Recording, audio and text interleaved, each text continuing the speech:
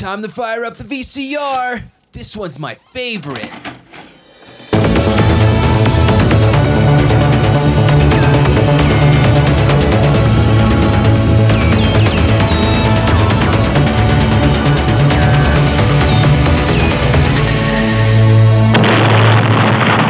That was gold. Welcome to Analog Jones and the Temple of Film. I'm Steve. I'm Matt. And we're a VHS podcast that reviews the box art, trailers, and behind the scenes. What are we doing this week for the end of Video Game Month? We're ending Video Game Month with probably one of the most iconic video game movies. Like, when you think of video game movies, this is probably the first one you think of. We are talking about 1995's Mortal Kombat. Well, I think you have to say it. Mortal Kombat! Now, what is your history with this game? The first game or second? I'm not a gamer, but of course I played Mortal Kombat. Like, I had Sega Genesis, so that's what I played this for. I had Mortal Kombat 2, but I had played Mortal Kombat 1 in the arcades because the mall down the street from my house had the first game in the arcade. I remember playing that a lot. I definitely played Mortal Kombat 2 all the time, and then when I upgraded to PlayStation 1, I got Mortal Kombat Trilogy, and I got pretty decent at that one. I'm a button masher, and I'm not a strategic player at all, but I got pretty good at Trilogy on PlayStation, and so when this movie was announced and the trailers and things started coming out, I was pumped because this was one of the only video games that I was kind of into. Yeah, we had an arcade at the indoor soccer place that we went to play indoor soccer. I don't know, probably 92, 93. And I know the first game came out in 92, and I think the second game came out in 93, 94. Somewhere right before this film. Yeah, we loved it. We had no idea what we were doing.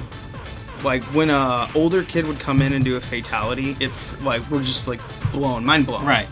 The gore, the crazy violence, for a little kid, this is like catnip. This is this is everything we want. It's hyper violent, not realistic at all, super cartoony, and yeah, just like people's spines getting ripped out and the spikes. The fatalities were be all end all. It would make our week in the early 90s.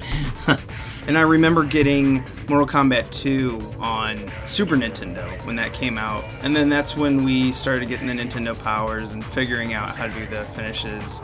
And then, of course, the third one when they started adding friendships. And the third one got really weird.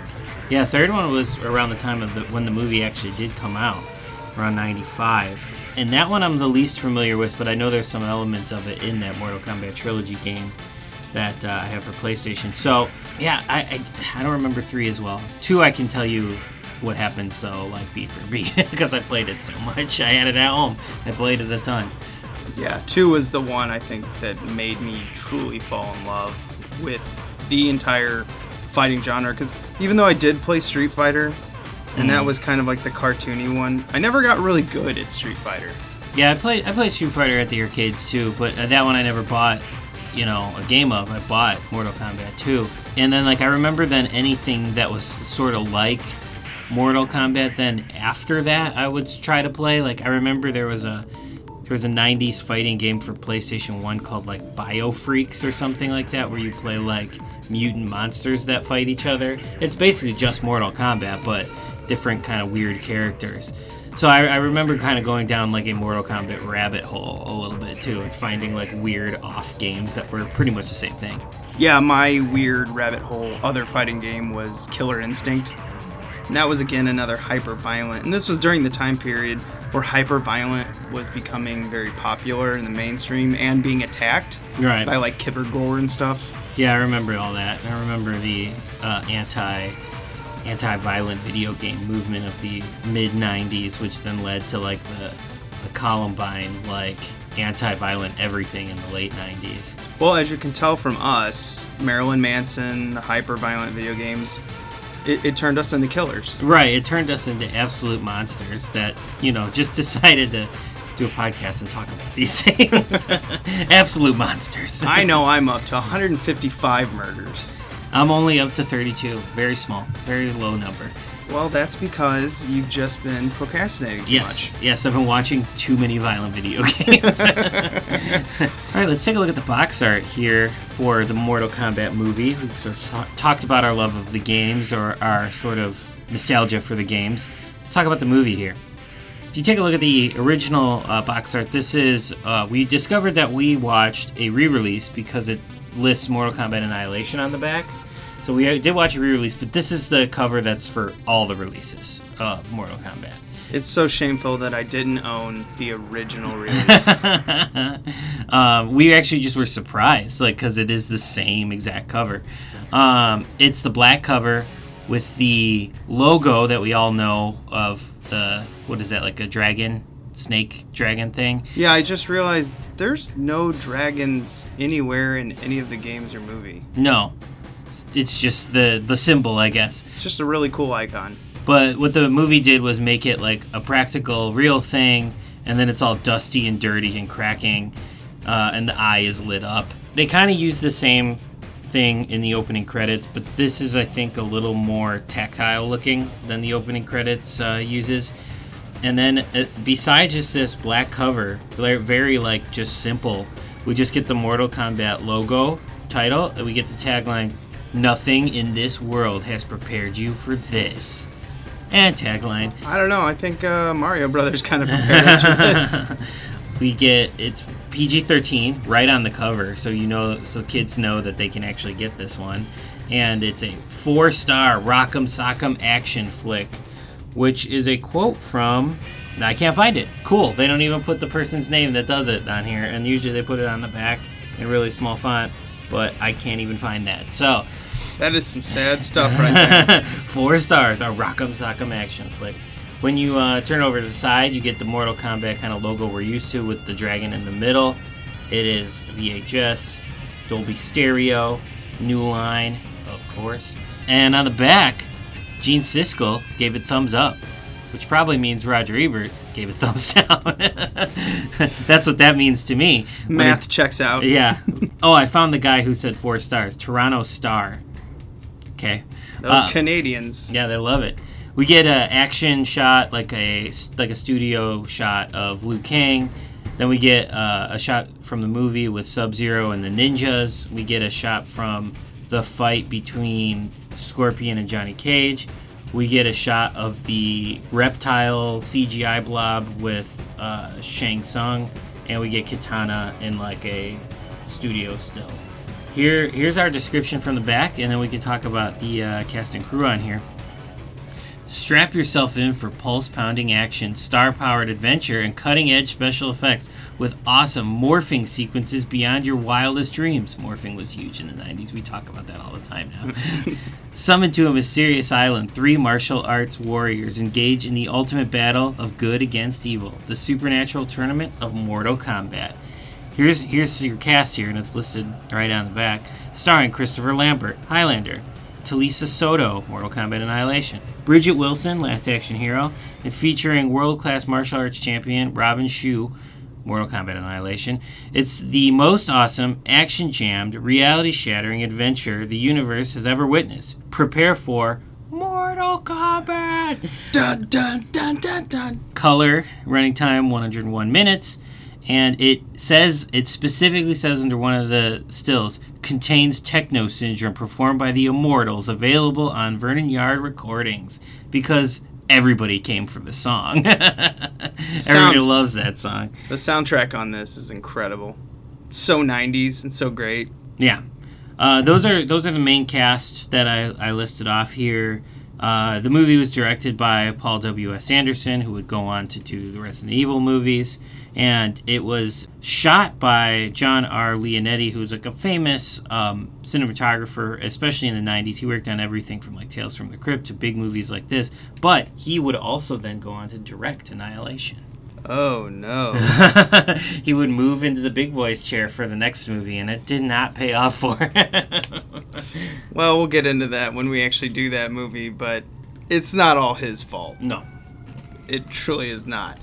Let's get into the actual cast and crew of this, and we'll just say what we think about them. Now directed by Paul Anderson, actually, and then he changed it to Paul W.S. Anderson because of, I don't know, 100. It seems like there's Wes Anderson. Yeah. There's Paul Thomas Anderson, which he does the Fruity, even though I do love Magnolia. But he just seems like much more of an artistic director.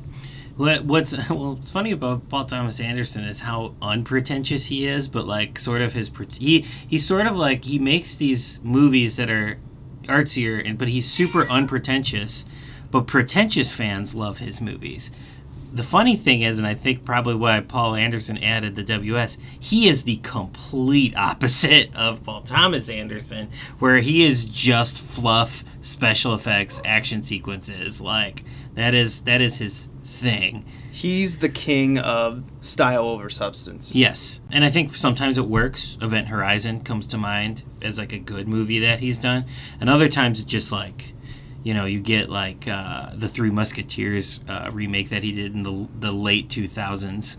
Ooh. Or what was that? Early 2010s, actually, I think. Ooh, woof. Oh, that is a rough one to get through, and I don't know if I've ever actually finished it. Yeah, same. But I think he was the right choice for this movie for this time. Well, he was cheap. He was talented and young, so he was the New Line choice. Right, yes, which I think paid off for them because he went on to have a pretty healthy directing career. Despite not necessarily having a ton of fans, he's worked from start to finish of his career. Yeah, New Line has kind of just had a consistent basis of like finding the young talented ones and getting them before they're ridiculously expensive. Wes Craven, you have Paul Anderson, Paul W.S. Anderson.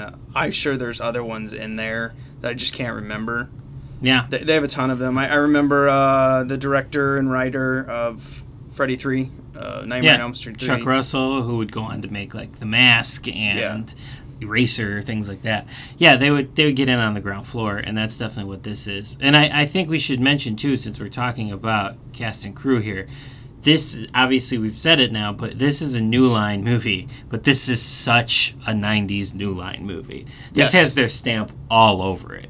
Yeah, we're doing back-to-back amazing 90s. Well, I mean, Rampage should have been made in the 90s. Right, it feels like a 90s New Line movie. I'm just going to say, I would love to put it in, like, Wikipedia, Rampage made in, like, 1998. Right, because that's what it feels like, for sure. And then this one is a 1995 New Line movie, and God, it just wears their stamp all over every shot, all the marketing for this. It's insane. Well, even the producer of this, Lawrence Kasanoff, the man who started in Trash and then did True Lies and then brought Trash to Hollywood with stuff like this. And I'm not saying that as an insult. Right. I mean, the man did Ghoulies movies. Okay. Or at least one of them. Probably the New Line ones. Yes. Probably. He did the Ghoulies Go to College, maybe? Yeah. He did Chud. He did a bunch of, like, trashy movies that are fun and kind of fun to laugh at. Yeah. Not anything good. And then somehow got True Lies with James Cameron. And it changed his career. Yeah. And he goes on to, do stuff like Mortal Kombat. You can look him up, talked enough about him. But he's just like the perfect man to do a movie like this. Right. I do think everybody who came together behind the scenes were all the right people. And like I mentioned, John Leonetti went on to do the next movie, but he shot this movie. He was probably one of the top cinematographers working at this time. We watched another video, and we'll talk about it in the behind the scenes. It has it behind the scenes of the making of the movie, and they even got like the top martial arts people to work on this movie as well. So, I mean, their crew was the right crew for this. We'll go more into it behind the scenes. It started out that Wes Anderson knew nothing about it, and he was recording a lot of the fight scenes by himself, and then they realized, we need good choreographers. They got the best. He admitted, Wes Anderson, is like, I didn't know what I was doing, and they were letting me do this, and it was an awful idea. So they brought in people. But behind the scenes, we'll get into that. Now, this was also a midway game. Same thing with Rampage. So I'm starting to think that New Line is just a midway making fool when it comes to video games. They like them, apparently. I wonder too if Rampage was the gateway ticket to the eventually be announced third Mortal Kombat movie. I wonder if that's why they did it. They were like, all right, let's rekindle our working relationship with Midway with this one that's kind of low risk with The Rock, and then we'll take all the money we make from this thing with The Rock, get in Midway's good graces, and make this like Mortal Kombat reboot. Warner Brothers owns Midway's licensing on games. and Warner Brothers owns New Line. Right. So there's the triangle. easy This to makes get, yeah. sense, yes. So I do think you're right, because they've been trying to do a new Mortal Kombat for almost 10 years, and Right. it just can't come together. I think now's the time. And I think with us doing this podcast, it's going to be the Analog Jones effect, where we're going to drop this and it's going to come out. That's right. We bring this shit back. Yeah. So, yeah, just good crew for this movie, the right people together. Before we break down the movie, let's talk about the casting of our favorite characters in this. So, we had playing, Liu Kang was Robin Shou. Robin Shou, which was also in Beverly Hills Ninja. Yes. A Hong Kong karate fighter movie man. Yeah. And Extremely good looking dude. Like, so surprised he didn't do more like leading man stuff. I don't understand why.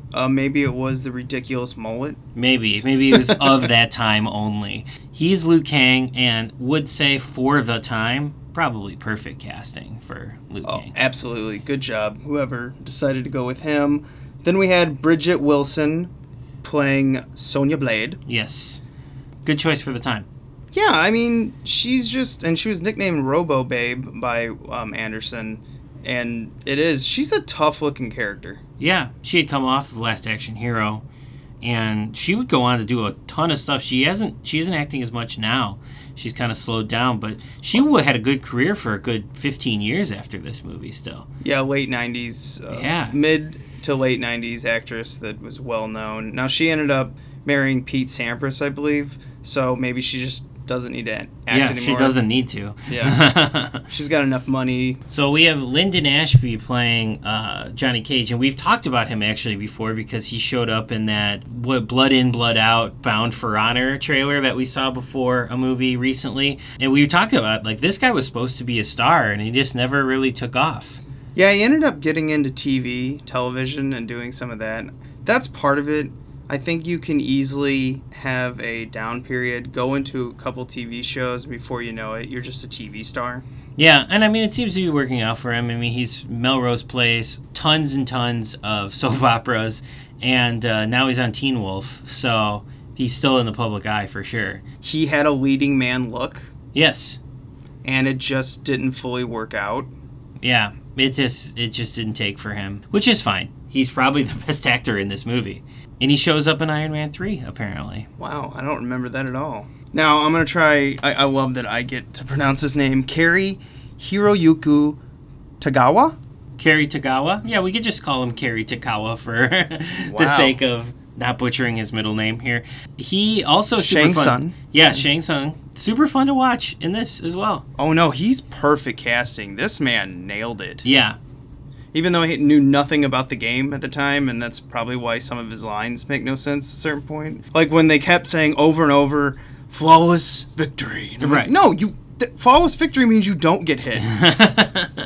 There was only like one flawless victory in right, this. And they say it like a few times, and Yeah. it's like, no, that's not what that means. So anyway, he was perfect. And then, of course, we have to talk about the highest paid actor on this entire thing, Christopher Lambert. Oh, yes. Who... actually seems to be having fun in this movie, which I feel like is rare for him. He always looks miserable in every movie he's in, except for probably Highlander, the first one. He looks miserable in all the sequels. So it's actually looking like he was having a ton of fun in this. Well, he is. I mean, the way he played Raiden is not the way you should play Raiden at all, and he just didn't care. Yeah, my Raiden is James Remar. I think he nailed it in the second one, even though that movie turned out the way it did. Christopher Lambert's just playing a fun Christopher Lambert in this. Like, that's all he's doing. He's not doing anything particularly Raiden-y. Yeah, as a kid, I didn't like him as Raiden. Going back and rewatching this film, I kind of do, because he seems to get it. He's just like, whoa, guys, we're not making a rated R epic noir here. We're just making a fighting movie. Right. We're just making a silly kids movie. Let's look at New Line's trailers coming out on this movie. Coming soon to home video. So the trailers that we had in the Mortal Kombat tape, do you remember them? I remember the mask. It had a 30-second promo in there, and just how much I love that movie. Love that movie. Again, I wanted to go back and watch The Mask. Right. It has everything of, like, New Line that I love in it. And, like, the marketing is so good. Like, no wonder that movie was a hit. The marketing for that was so good. That even 30-second spot was awesome. I wanted to, like, pull my tape out immediately when I saw that. Like, Well, then they had Dumb and Dumber. yeah, more Jim Carrey. Oh, gosh. So good. Yeah, and that was another, like, really short, like, 30-second spot, too. But I was like, God, what a funny movie. Like, I just wanted to put it in. Anyway, yeah, so we And saw we had those. Rumble in the Bronx. And then there was also a very short spot, like a almost like 20-second spot for First Strike as well, the Jackie Chan movie. Oh. That was at the beginning. So we get Wow. it was every other. We did First Strike or whatever it's called. I think it's First Strike. Then it's The Mask. Then it was Rumble in the Bronx, which was more of a full trailer for Rumble in the Bronx, which I've never seen, by the way. It's really good. I haven't seen really any Jackie Chan movies. Well, you have to, like, fighting. Yeah. They do it right. There's hardly any resting in a Jackie Chan film. Yeah. I mean, they just do it right. I feel like I would start with Rumble in the Bronx if I started with Jackie Chan movies. Pretty good start. It was like Chan, Carrey. It was like, who's New Line's big stars right now? I mean, that's how they do it, and that's how they just became a giant, massive, trash-building awesomeness of the 90s. Yeah. Even though Jackie Chan and Dumb and Dumber and The Mask, none of them are trash. They're just good. Yeah. No. It was just, but it's trashy. They're good movies, but it's like, they're still movies for, like, teenage boys, you know? Yeah, it's not art. I mean, they've definitely done real trash. Yeah, they've done trash. Yeah. This is good trash. Like, yeah. This is junk food. Right. It's good junk food. Yeah. Yes.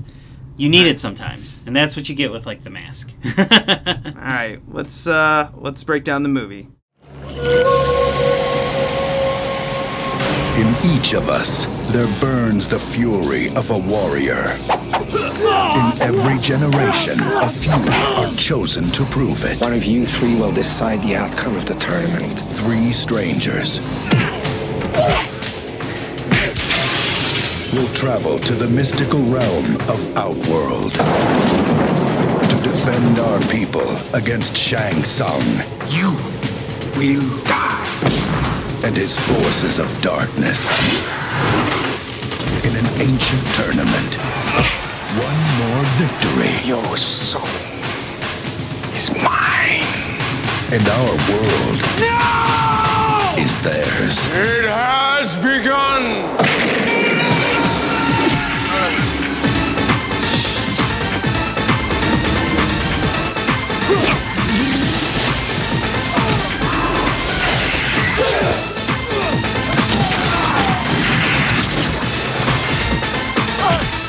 You can't run from me, Shang! I don't need to run. Liu Kang, Raiden, Johnny Cage, Scorpion, Sub-Zero, Sonya.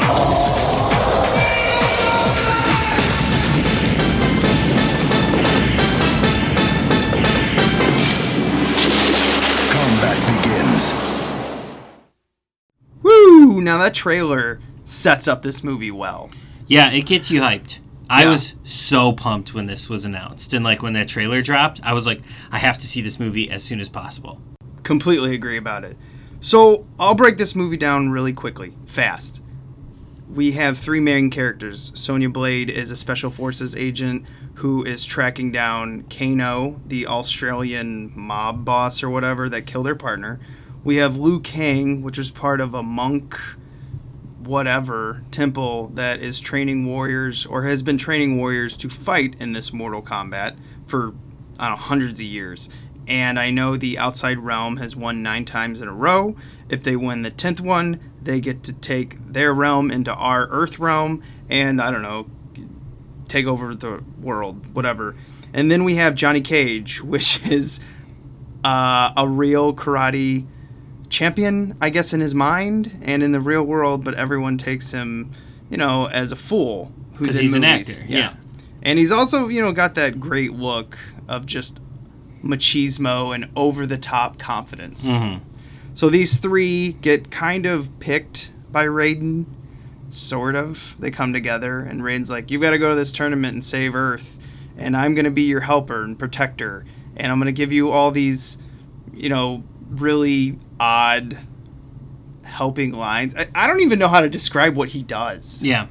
Listen. You have been chosen to defend the realm of Earth in a tournament called Mortal Kombat. Your world is but one of many realms. One of them is a forsaken land called Outworld, ruled by an immortal who has crowned himself emperor. He's supposed to be all-powerful, but he doesn't do shit. He sits and smiles and, like, his eyes light up. That's about it. And then they duplicate that actor, or that character with Katana, or whatever her name is, who also sits there, gives these weird little tidbits of help. I'm like, why are you two doing this? Yeah, I don't know what their purpose is. And, like, Katana's supposed to be bad, because she's working with not Shao Kahn. That's later. What's his name? Shang Tsung. Shang Tsung. Yeah. I get the two confused all the time. She's working with him at first, and then she ends up being good in the end. And it's just like, okay, cool. Yeah, so it's so pointless. There was no, like, her turning on him or anything like that. It was just, it's like she saw Liu Kang and was like, yeah, I want to jump them bones, so I'm going to be good now. Like, yeah, and they all go to Thailand, basically, which is supposed to be some mystical, magical island where they do this fight. Mm-hmm. And then they go there to fight to see who wins. That is the movie. Yeah. It is simple. It is paint-by-numbers fight movie. Yes. So they did that right. Right. But I will now say my sort of opinion on the movie. It's a movie based on fights. Why is this movie so fucking boring? There are times, yeah, especially the setup to this, where you're like, I don't care. Why aren't we fighting more? This movie should have been Bloodsport. Right. Like, Bloodsport was easy to understand. Like, this should have been. Bloodsport is, they all go to a tournament, and we have that board that constantly pops up, so we see who's fighting. Yeah. And then we have the bad guy hurt the good guy's friend, and then we have a reason to hate the bad guy. Yeah, that's it. That's all we needed. And, like, it's just, I don't know. I wish, they just embraced what their paper-thin, simple plot they should have just ran with, because them trying to do too much with it just, like, slowed everything down. Why is this movie an hour and 45 minutes long? Well, I think they had a really simple plot at the beginning. They went into this, and then it kind of got convoluted where they're like, well, the second one's out, so we got to add all these characters and these little subplots. And you're like, no, just go there, have a tournament, maybe, have, Shang Tsung do something. So then Liu Kang, he kills Liu Kang's brother. So that's what they were trying to set up. Right. But it doesn't work. It doesn't really connect. And I think one of the big problems with this is there's not enough fights. There's really not. And, like, when the fights finally do come, the payoff is so underwhelming. There's a lot of cool shit in this movie, and I'll talk about all that in a second. But, like, the fights, by the time you get to them, it's just like, it's basically like just basic movie fight scene shit. You're not seeing crazy things. I mean, this movie does suffer from the PG-13 rating. There's no spines being ripped out. There's no blood. We do get the spikes at the end, and we do get a pretty gnarly death on Scorpion. But that's because he's a cartoonish character. They're able to do that. There's no humans are getting their spines ripped out or anything in this, which kind of makes the fights like, it's like, yeah, I get to see these characters that I love from the game fight, but, like, it's just like basic fights. Yeah, it is as good a character as Shang Tsung is when he goes and kills Liu Kang's brother, and then Liu Kang is kind of like, I gotta go to this tournament, and then Raiden shows up and he makes fun of him. That's kind of where you're supposed to really embrace Liu Kang as a character where you can follow and have emotional connection to. And really, even as a child and as an adult now, there's no connection with this guy. I don't care. No, he is too thinly developed. Like, there's nothing to him. While his, like, look is perfect and while his charisma is perfect for Liu Kang, he's so badly written. He's so underwritten, like, for this movie. Whereas like Johnny Cage, who is not the star, who is like the third build, is the best written. And it's like, why did they put all their effort into like a side character and not give anything to the main character? True, like Johnny Cage is a thin character also. Oh yeah, no, but still. When you get to it, like I really understand his motivation, and I should understand Liu Kang's. Or I mean, dang, yeah, did I get that right? Yeah, Liu Kang. Yeah, I should understand Liu Kang's, but I don't. Johnny Cage, I get. He's just, I want to show everyone I'm for real. Yeah, and I'm like, okay, got it, sold, done. Yeah, done. That's all I needed. And then he gets to say funny one-liners, and he prove himself or whatever, and then prove himself to himself a little bit too. And it's good. It works. But Liu Kang, I'm just like, eh. And then Sonya, to me, is another one there's no connection. She wants to have this revenge. Right. And really, I'm more captivated by Kano because when he's acting like a complete moron, he seems like a real moron. Right. And I like it. Yeah, he's a fun character to watch. I kept wishing, though, that it was Vinnie Jones and not whatever actor they got for this, because that's what I kept thinking of when I would see him. But other than that, yeah, he's more fun to watch than she is, which is unfortunate because she's like our second lead. Yeah. So I guess we'll just go bounce this from fight to fight. What'd you think about that Sonya and Kano fight? Boring. Yeah, see, I like the look of Kano. I like the look of him. Yeah, I agree. Except that fucking makeup on his face, the little whatever that's supposed to be. Because when I kept looking at it, I go, why does it look so cheap? Kind of figured it out. When they went to Thailand, whatever section they were at, they had to take these little canoes. They didn't have a lot of makeup and prosthetics that they could bring with them. Well, I will say, yeah, it looks cheap and cheesy, but like I actually kind of like all the characters' looks in this movie. I sort of like the way they go with it. Like I like the stupid silver and red like eyepiece that he has or whatever, like his half face piece. It's cheesy looking, but at least it's like, I mean, they got all this from the game, so it's not hard. It's not.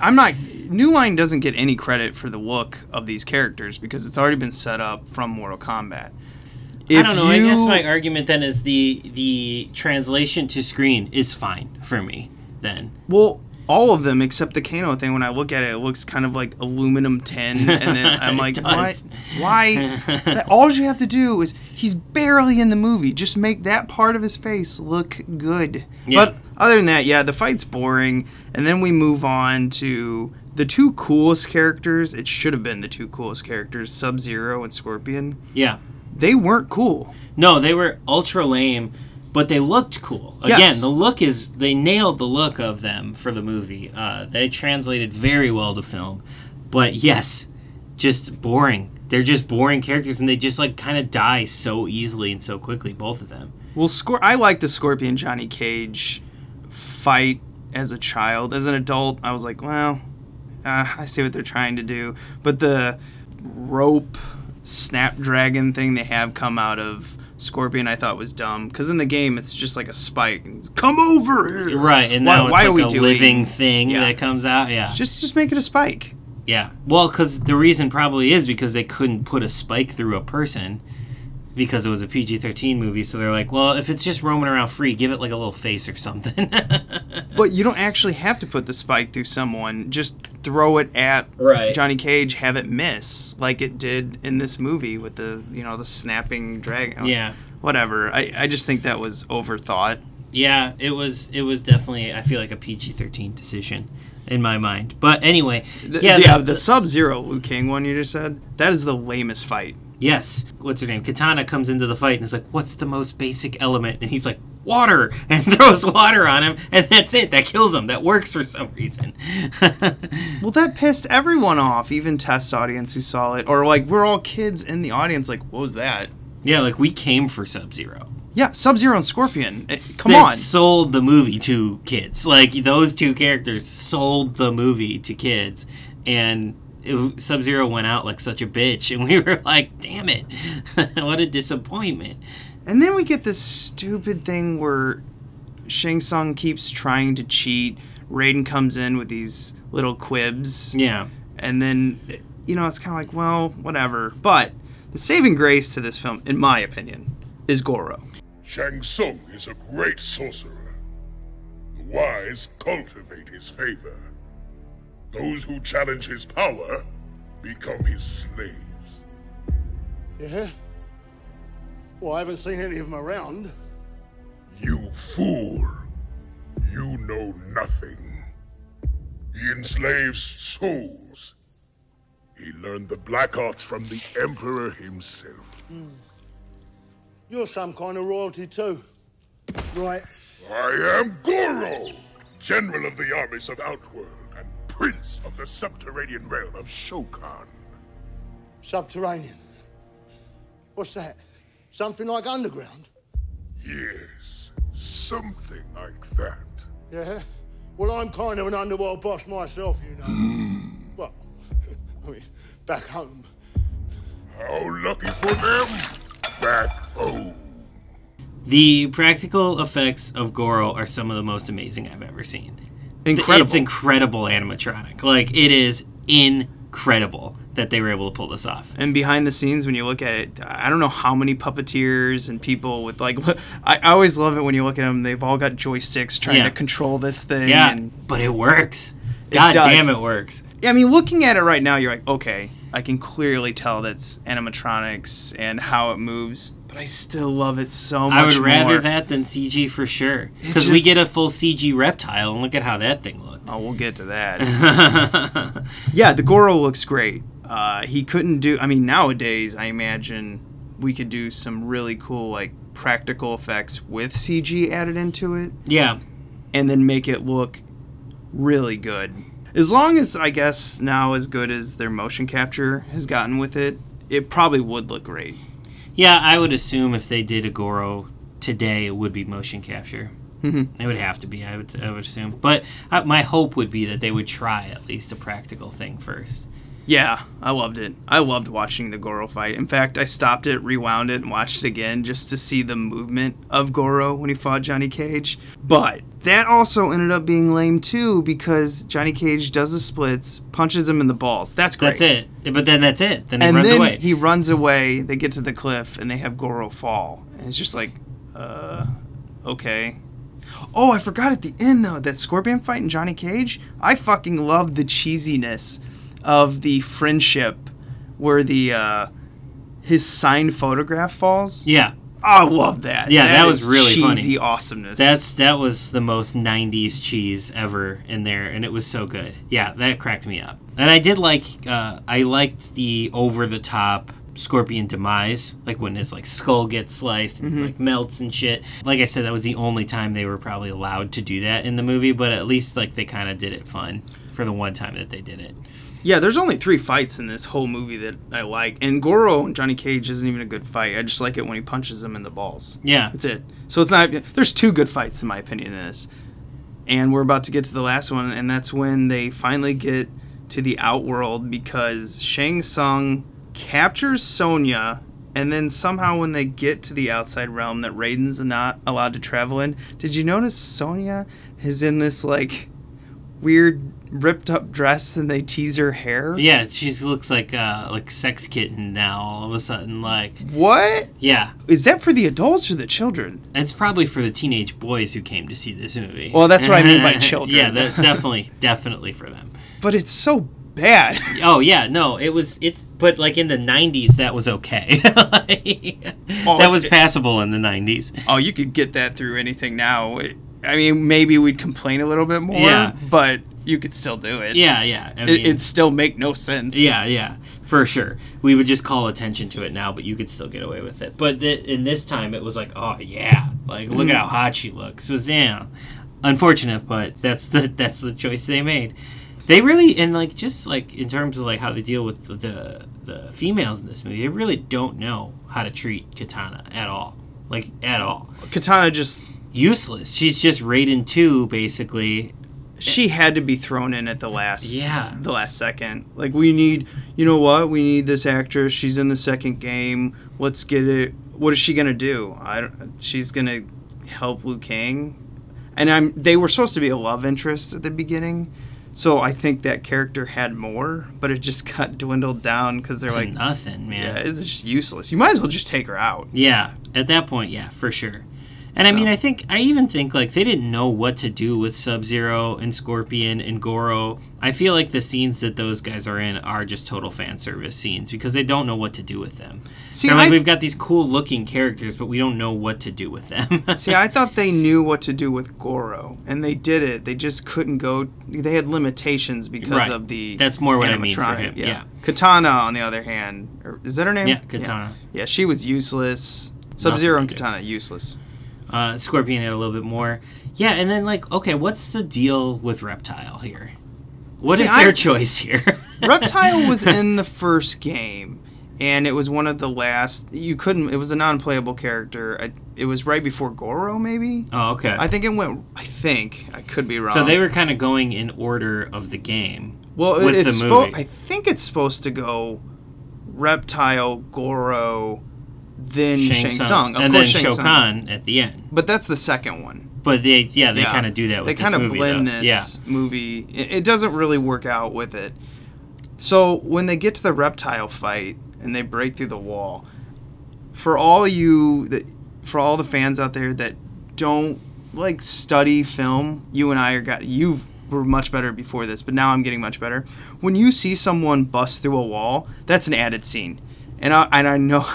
Right when I watched this, I go, added scene. So I saw Jackie Chan say in an interview one time, he's just like, oh, when we don't have enough fights, we have to add fights. And he said one of the best things to do is either bust someone through a wall or a door and then add a fight. And as soon as they bust through the brick wall of this, I go, added scene. Yeah, he added fight in here. Because then they can go to a different location and you can tell. Right. So test screenings, they didn't have this Reptile fight. Or the Reptile CG blob. When test audiences saw it, they're like, there's not enough fighting. So they put that fight in. And that's from a different choreographer. And that's why the Reptile Liu Kang fight is easily the best, in my opinion. It's the most, it does actually feel very Jackie Chan-like. It's the most, like, that 90s era Kung Fu movie fight. And you had the wiring. Yeah, the wire work. All over the place because Reptile's like flipping backwards over and over again. Liu Kang's up in the air doing his kick thing, the bicycle kick. Yeah, which is from the game, right? Mm-hmm. The second one, I believe. Yeah, it is. It is the best. It is the best fight scene in the movie for sure, like technical wise. Mm-hmm. Yeah, but it still feels so much like fan service to me. It is. It's exactly. It does. It just feels like fan service. To that one, I think it's fan service that actually works because it's a good fight. That's what the rest of them should have been. Just good fights. So we get to the final fight after the CG blob Reptile gets killed by being, I don't know, he dies in a statue? Oh, yeah, he dies in the statue that like crumbles into bugs. Yeah, Reptile sucks. Yeah, the CG Reptile sucks. Yeah, it's the worst. And I don't know what that choice was. Like that was such a weird choice for that character. Well, it was like the Jumanji monkeys. We did another New Line movie that had shitty. Lost in Space Monkey. Yeah, that's that again here. And we had the Reptile here. It's like New Line used the same company, and it's just shit. Yeah. Yeah, it was bad. Mm-hmm. So then we get to the final fight with Shang Tsung, and again, shitty CG where he's trying to use all the souls of dead fighters to beat Liu Kang, and then the fight's not that good. Yeah, it's very forgettable. I literally just finished that before I walked over here, and I don't remember any of it. Oh, yeah. The CG at the end, didn't they try to use like the giant like flying dragon thing to represent all the souls? Yeah, it's not good. No, and it's so lame. It's just so lame and forgettable. I like this film. I like it for the 90s 90s-ness. Yeah, no, like I will say overall I don't like this film because of like the script and like how kind of boring it is, but I do like the sets a lot. I like the sets a lot. I like all their different settings where they have the fights and things like that. I like the character looks of everybody, and I like just the general 90s feel of everything, like from the overuse of the Dutch angles to like the extremely polished look of the movie and the the lighting schemes and stuff like that. I love the 90s look of the movie. I love the characters. I love everything that like I'm visually looking at. I like. It's just like everything else kind of falls flat for me. That's pretty much a Paul W.S. Anderson movie, though. The style of his movies are usually awesome. Yeah, I'm so into the look of this movie. So into it. And the script, character development, and everything like that is so secondary. Yeah. But to Paul W.S. Anderson's credit, this is the look that carried through for everything then in the franchise, which we'll talk about in the behind the scenes, all the different franchise stuff. But like everything from the cartoons to the TV shows to the sequel, they all have this look. He did establish a look of the franchise. Like everything outside of the game looks like this movie. So I mean, at least there was that established. Yeah, I don't know if he fully did all this stylized or if it was New Line or a combination. I'm sure it's a combination. Yeah. But yes, you're right. They coined the look that just kept going. Yeah. They really defined the look here. So major nostalgia props to that. Like, that was fun to watch. Well, and then we had the stinger at the end where Shao Kahn comes. And then they do the posed fight with them, like, in a row, very, like, Power Rangers almost, like. Yeah. And then they're like, all right, here we go. Slam credits, and there's that fucking awesome song, which we haven't even talked about yet. This song was not from the games, right? Correct? No. The song is amazing. There's no doubting that Mortal Kombat theme is, like, iconic. It's the most iconic. Yeah, it's the look of this and the song is what carries this movie into everyone's mind even now. Yeah. You can't, like, you get pumped when you hear that song. You can't, like, ignore it. Like, it's so good. And then that goes for the overall soundtrack is pretty good for this one as well. Not as good as 2's soundtrack, but pretty good. Again, that's like a thing that runs through the New Line movies, is we'll spend a lot of money on soundtracks, we'll spend a lot of money on look, we'll spend even money on some actors, but then we'll get the cheapest director we can find. Yeah. And who cares about the script mostly? Let's just do this. And to New Line's credit, that platform works a lot of the time. It works a lot of the time. I think it only half works here, though. Mm-hmm. Well, I mean, New Line makes typically, movies made for 10 to 21-year-old males. Yeah, they do. I 100% agree with that. And I think that's what makes them awesome. And not that we need more movies for males in the world, but, like, they make the best kind of, like, schlocky male entertainment, for sure. Well, we've trailed off on the breakdown here. Let's get to our behind the scenes. You humans are so unpredictable. I've got to tell you something. You guys did great. So our behind the scenes is starting. We don't have a ton. Christopher Lambert, of course, made the most money. And apparently he originally wasn't supposed to travel with them to Thailand. But then decided, I can't make a movie and do that. So he paid for all of his travel expenses. And then actually paid for the rap party. The entire thing. So apparently he was great to work with. He actually, he, like, seems like a nice guy. Like, yeah. I don't know. He could be a dick. I don't know. He seems like he could be a nice guy. I'd hang out with Christopher Lambert. He does not come back for the sequel, though. Yeah, I don't know why. I guess we'll figure out when we do Annihilation. And if you do know, save it. Yes. But he does not come back for Annihilation. Probably good, because he's not the right Raiden, in my opinion. No. He just doesn't make any sense. Yeah. These little quibs and everything I like as an adult, but this movie was made for 13-year-olds, 15-year-olds, and they wanted to see Raiden fight. Yeah, and not just, like, sit and be, like, a Yoda almost type character. I was watching part of this. Ashley was in the room, and she said, why is he in this? And I just looked at her and I went, Highlander. That's why. Like, they watched Highlander and was like, yeah, this is Raiden. Yeah, because it should be a Japanese actor who can actually fight. But they went with Christopher Lambert and whitewashed it. Yeah. They did have a good reason. Most people don't like the whitewashing of Hollywood films. Right. But once they had all these casting and they had people who were going to play Raiden, they kind of were like, hey, we can't do that. We don't have an actor to sell this. Typically not a good idea. So they put Christopher Lambert in this. The creators of the game said, that will work. We understand you need someone to sell this film. Because even Kano was supposed to be a Japanese character. But when the guy walked in who was British and decided to do an Australian, everyone liked it. Right. And from that point on, because of this movie, Kano's Australian in the games from like 3 on up. Nice. Yeah, I think this movie set the tone for a lot of the later games too. Yeah. Well, I mean, Midway just kind of took what worked in the movie and said, yeah, we like Kano as an Australian. Let's make him Australian. Yeah. And I love that the guy was British the entire time, but they always thought he was Australian because he never left his accent. Like, he just played Australian the entire shoot. That's hilarious. Yeah. This became a franchise. Mm-hmm. So we got a second movie, Annihilation, because this one made so much money, in 97, so only 2 years later after this one came out. We got a animated prequel video that was to sell this movie called The Journey Begins, which we're going to talk about in a sec. And then we got a animated TV series based off of this movie called Defenders of the Realm. And then we got a live-action TV series in 1998, so this was after Annihilation, called Conquest. That was on TNT. That lasted for at least 20-something, 30 episodes, something like that, like way longer than I thought it would have lasted.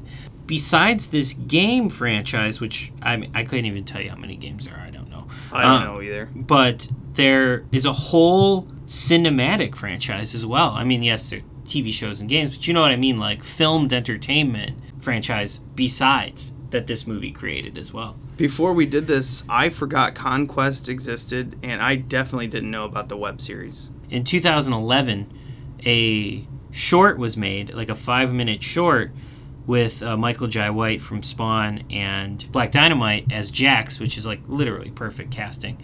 Yeah, and no kidding. People liked that short, and that short got turned into a web series called Legacy that lasted for a bunch of seasons. I think it lasted for like 3 years. And they since edited them together into a feature, and there was a web series about it. And that's sort of then where the franchise stopped. Now, what I heard was that James Wan was involved in a reboot a few years ago, but there's been no movement on that front since. But I think it's coming now. But now I think it's gaining more and more traction, and I think Rampage will probably push it over the top. Yeah, I think that's going to be the next New Line game we see.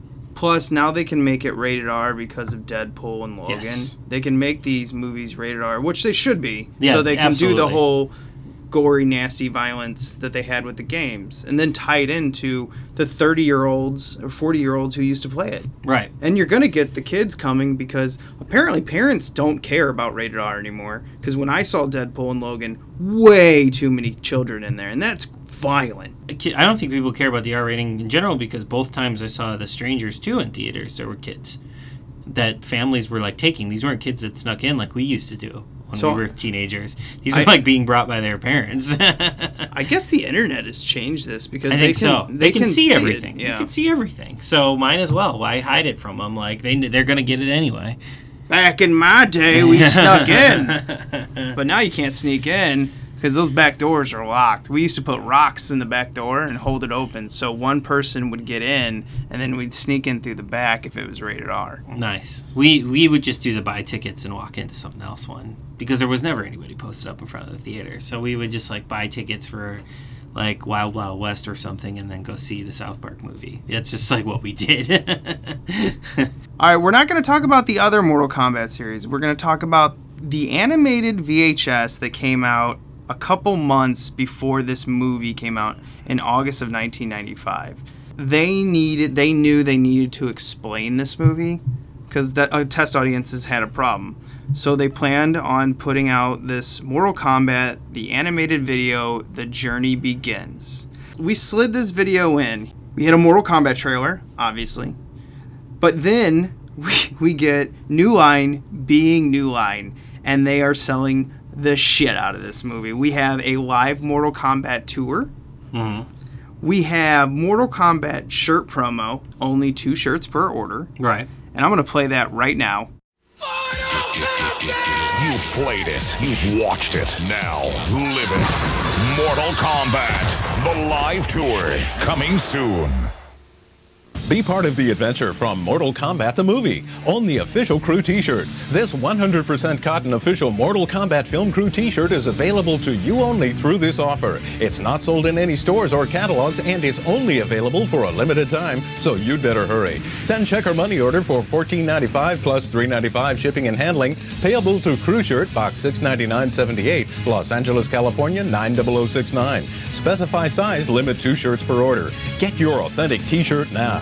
That's awesome. Yeah, it's crew shirt. It says like Mortal Kombat Crew and has the logo on the back. It's awesome. Oh, I freaking love it. That's why we started this podcast. Yeah, shit like that promo was why we wanted to do this.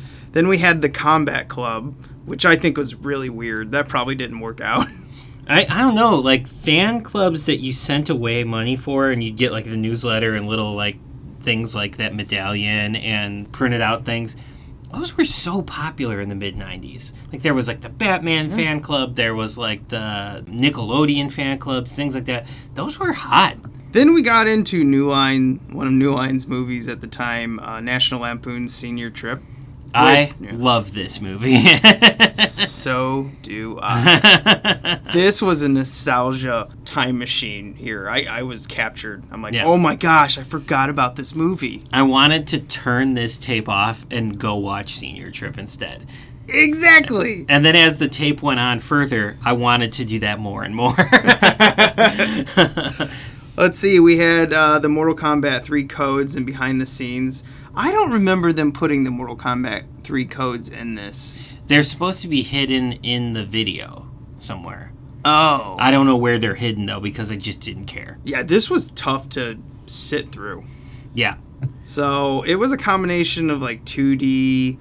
animation, 3D. Didn't it look like Adult Swim, like Space Ghost and like Aqua Teens, where it was like hand-drawn animated things over like 3D landscapes? There was one point where like I swear Sonya Blade slid into frame and she was like supposed to be like walking over to them, but it looked like somebody like clicked her on a computer and dragged her into the shot. It was so bad. Well, you could tell this animation is so rushed. That's why like 75% of it is just dialogue. Yes. So boring dialogue. Now this is supposed to be sort of like their adventure coming over to the land where they're going to fight, right? That's like what this is supposed to be. So it's them telling stories about where they came from and shit. It's supposed to be them just basically spoon-feeding kids. Yeah. They're like, hey kids, this is what this movie's about. And then you get like 4 fights, I believe, and they're atrocious. They look like video game, like somebody shot scenes from Mortal Kombat 3, which they probably did. It's bad. It's like polygon, craptastic nastiness. It looks like Atari Jaguar graphic. I don't even know. No, that was more a CD. It's just bad. It is bad. And their mouths don't move while they're talking. No. It's awful. Yeah, and it's only during the fight scenes that we get like this like over-the-top 3D virtual reality kind of animation or whatever, because then it's 2D on 3D for the rest of the show. Yeah, I don't get it. And the fights are so bad. And they like don't even touch each other. There's one point where Goro fights another Goro and pushes him off the edge. Oh yeah, his brother. And he takes like a diamond or whatever. His hands can't even hold it, so it's just like floating and hovering and shaking above his hand. Like, it's so bad. Yeah, it's probably because it was rushed too. It was definitely rushed. I'm sure after they finished the cut of this and they ran it through, the kids were confused. So yeah, how can we explain this? Oh, well, how about we release an animation in April and the movie comes out in theaters in August? That'll solve everything. Basically, that's what I think they were hoping for. And I mean, it was a way to make a quick buck too, because they could sell the tapes as well. So it was like both explaining and way to do more marketing. It's the Star Wars approach. And I mean, I remember seeing this tape everywhere in 95, so it must have worked to an extent, because I remember seeing this fucking thing. However, there was a cartoon called Defenders of the Realm, which, because I love you guys and I am a glutton for punishment, I watched the pilot episode of. And Jesus Christ, it's terrible. I like the animation of it. It looks kind of cheap, but it's like one of those like Deke shows where it's like, you know, it looks like a 90s animation. You know, it's fine. And it was a USA show. It was on USA Saturday morning. So it was like with their Double Dragons, Savage Dragon, and what else did they have? Exo Squad. All those USA shows, which I actually really liked all of those. But this Mortal Kombat one was also so boring. It is just characters walking and talking. Why does this franchise about fighting have so much walking and talking in it? I guess because animating fights is hard. Yeah. That has to be it. Probably. I don't know. I'm glad you watched it and I didn't. Yeah, don't. Like, honestly, it's not good. Let's go ahead and move on to what we're putting in our museum.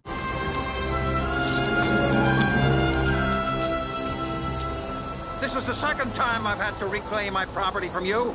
That belongs in a museum.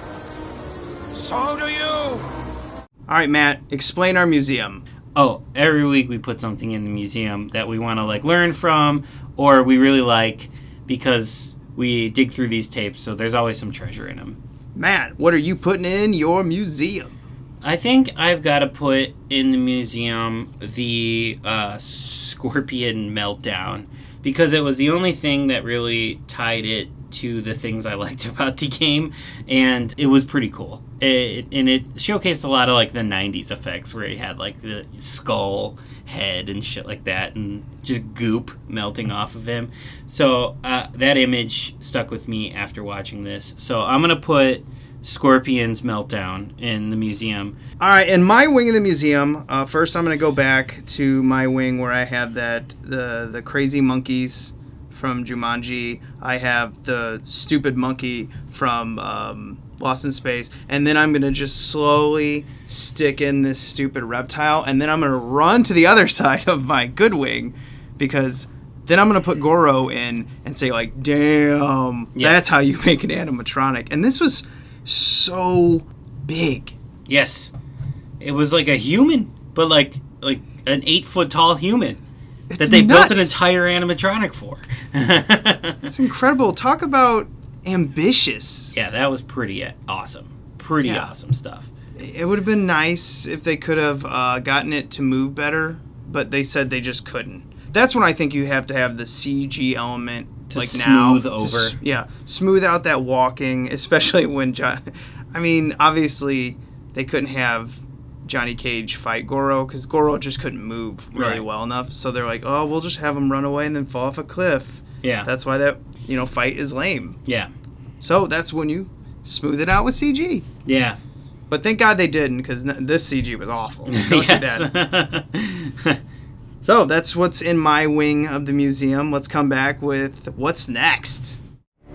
The fate of billions will depend upon you. Sorry. Well, Matt, my video game month is now over. It's been fun. Oh, yeah, it came to a glorious end, and I had a blast with this one with Mortal Kombat and Super Mario Brothers and Rampage and Ready Player One and Pacific Rim 2. It's been a fun month. It's been a fun month for sure. A lot of colors. Yes. A lot of ridiculous fighting. Yes. Except in Mortal Kombat. Yeah, unfortunately not in Mortal Kombat, though. So it's been fun, but now I'm going to let you introduce your month. So next week, we're going to take a look at Extraordinary Tales, which is a movie you can watch on Netflix, so get a jump on that.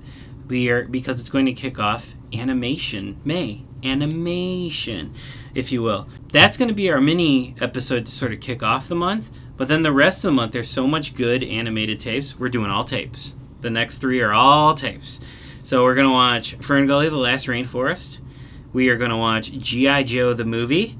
And we are going to watch An American Tail, Fievel Goes West, to fill out animation.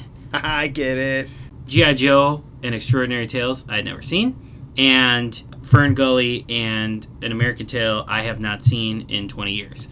So it's just going to be fun to take a look at some animation nostalgia that maybe isn't like, the super popular animated stuff that we've seen 100,000 times already. I'm the same way. Now, I've seen G.I. Joe, the movie. I just can't remember what happens. I wasn't a G.I. Joe kid. We'll talk about that when we get to that movie. Yeah. But I'm super, super excited about Ferngully. All right, thank you for listening. Remember, you can rate and review us on iTunes. You can listen to us on Podbean and YouTube. And now you can listen to us also on Google Play and Stitcher. Yes, we're expanding. We're getting so popular.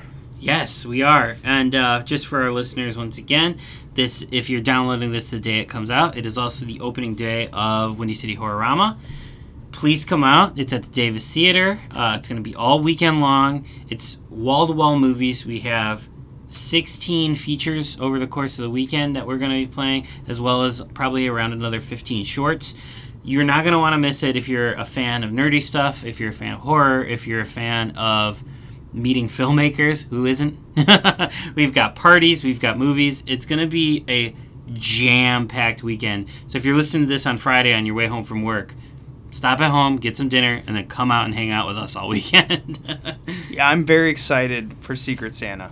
Yes, me too. It is a wonderful, wonderful Christmas horror movie, which they are just the best. When they're good, they're like the best. And it is so bloody and so funny.